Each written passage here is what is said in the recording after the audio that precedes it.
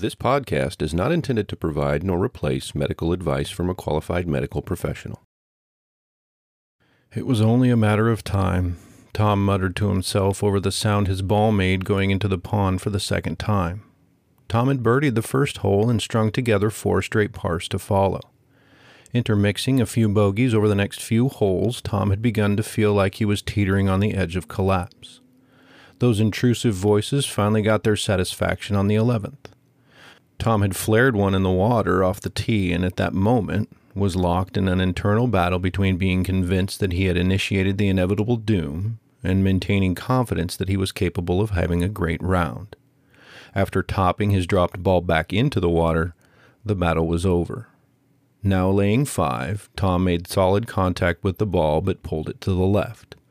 A chip and 2 putts later, Tom walked to the next tee with an 8 on his card. Regardless of what Tom would do, what he would say to himself, or how positive he tried to be, every tiny little error from then on in was just another massive nail in the coffin. When Tom sunk that final putt on 18, he was spent and completely ready to throw his clubs in the dumpster out behind the cart barn. Most of us can relate quite well to Tom's predicament. We've all started a round of golf like we were shot out of a cannon. Our ball striking is so good that the great results are a complete surprise. Our short game is on a level that would make Sebi blush, and it seems like someone has constructed a tiny little invisible track to guide our putts to the hole. At some point we begin to catastrophize, though. Our minds flitter around, thinking of all the ways the round could go south. Maybe we start hitting the ball terribly, or we lose the feel of our putter. Our day turns from one of potential magnificence to one of predictable doom. The sad fact is that it is only a matter of time before it happens. One mistake, one bad bounce, one rim running lip out. Just one incident starts us into a spiral of catastrophe, and just a couple of holes later we're struggling just to get the ball into the air. In this episode, we'll explore our propensity to fear the collapse of a good round, the process our minds go through when we fear that collapse, and work with an activity that will help us to manage those thoughts in a healthy and deliberate way to reduce their effect on our performance. My name is Patrick, and this is The Mind Game.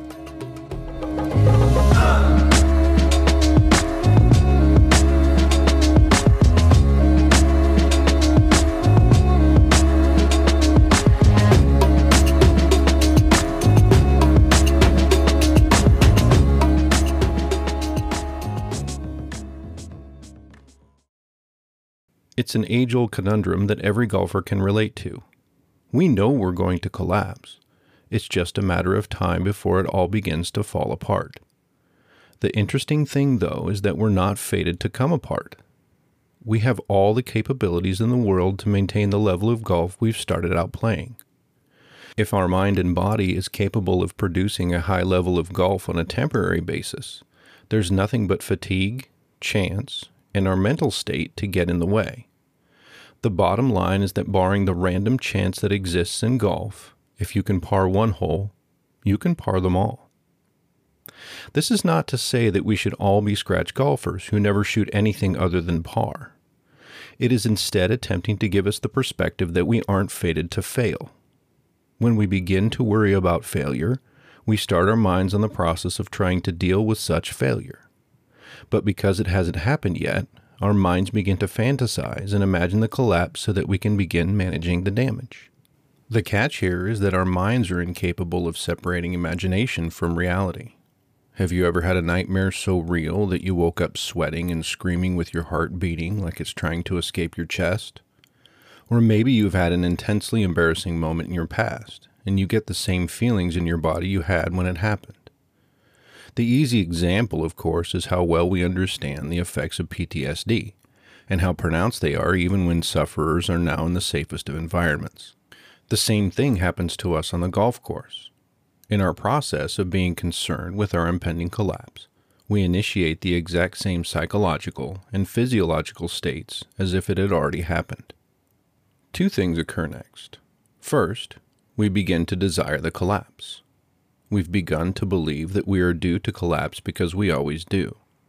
And this has caused our minds to initiate the process of managing those stressors by imagining the occurrence and then responding. Interestingly, there is another part of our mind that knows nothing has happened yet. This is when anxiety begins.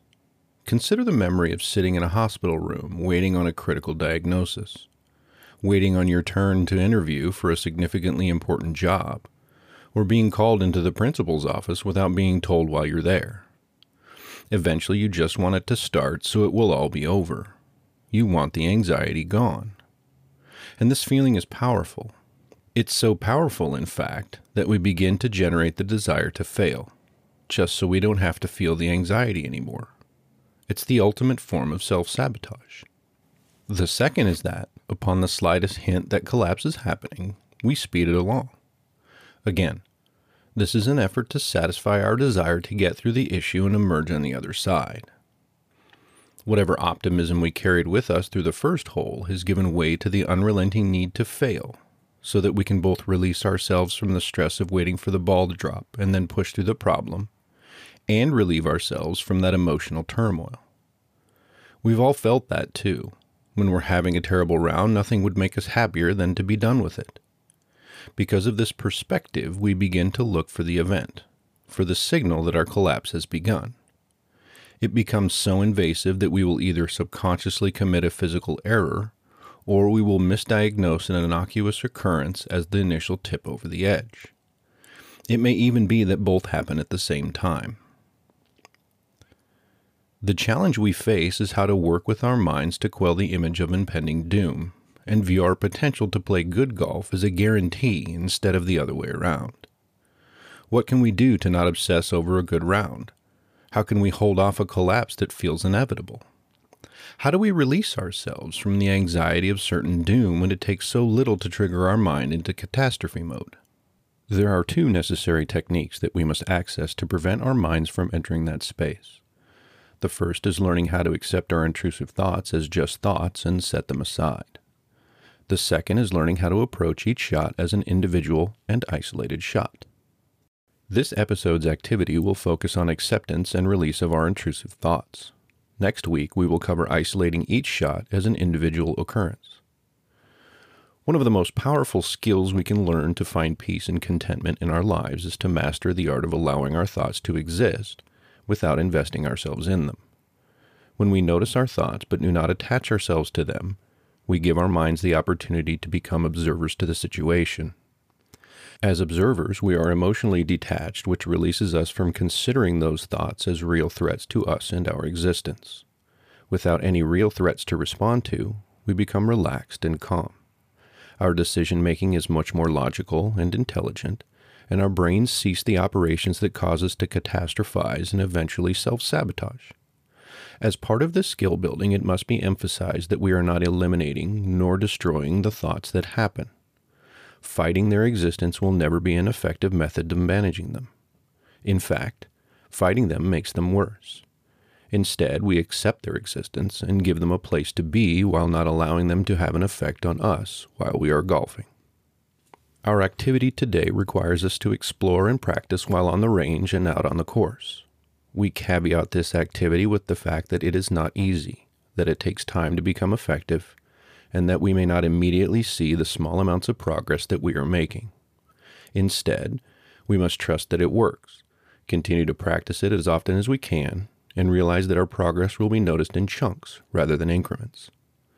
These techniques are modified from a standard method of meditation used by millions of people around the world. We encourage you to explore further. There are many methods and techniques that can be found both online and through instruction that will enhance your ability to maintain focus and build on the intended effects of the following activity. This particular activity can be done in conjunction with last week's activity for the episode titled, "And Back Away Slowly." When we are on the range, the activity requires a bit of setup. First, choose a focal point. It could be the ball, how your left hand feels on the club, imagining the target, or any number of others. It doesn't really matter what you choose, it just needs to be specific and physical and something you can focus on while you are standing over the ball. Once you have chosen your focal point, address the ball. Without force, focus on that point. You'll notice almost immediately that thoughts will begin racing through your mind. They'll feel uncomfortable and intrusive and immediately important, but none of them are. You have taken a few minutes of your day to conduct this activity, and it is the only important thing you are doing right now. When you first begin this activity, you will notice that there are a large number of thoughts. This is normal and is of no concern. Simply choose one thought, accept its existence, and then place it off to the side. Give it a physical location so that you have somewhere to put other thoughts as well. Try just above your right shoulder and behind you slightly. Essentially at eye level, but out of your peripheral vision. Continue to notice, accept, and set aside more thoughts as you notice them. Remember that the thoughts are not important at all, and not all of them have to be immediately dealt with, regardless of how loud and emotionally connected they may appear. If they are important, they'll come back. Trust us. Continue to pick particular thoughts out, accept their existence, and place them aside. You are welcome to name the place you put your thoughts. Giving it a name often helps our minds to view the location as a physical space, and assist us in placing our intrusive thoughts there. We recommend combining this activity with last week's activity. Add this activity only to the counted portions of 15, 10, and 5, and simply replace the counting with the number of thoughts you notice and set aside. Reverse the order. Start with 5 and end with 15.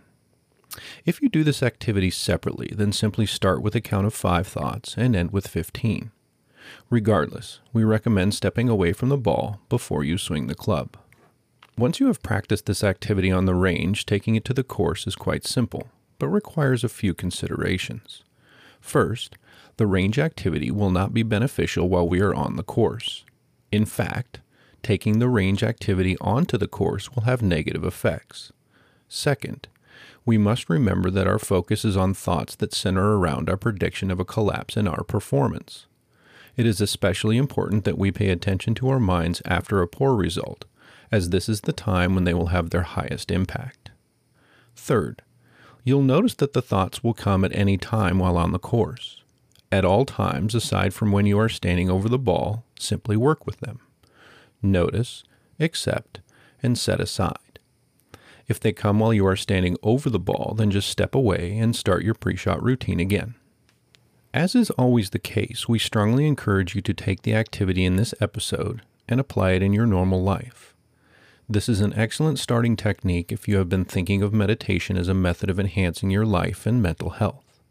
The beauty of this technique is that it can be done any time and has no requirements for frequency, duration, or intensity.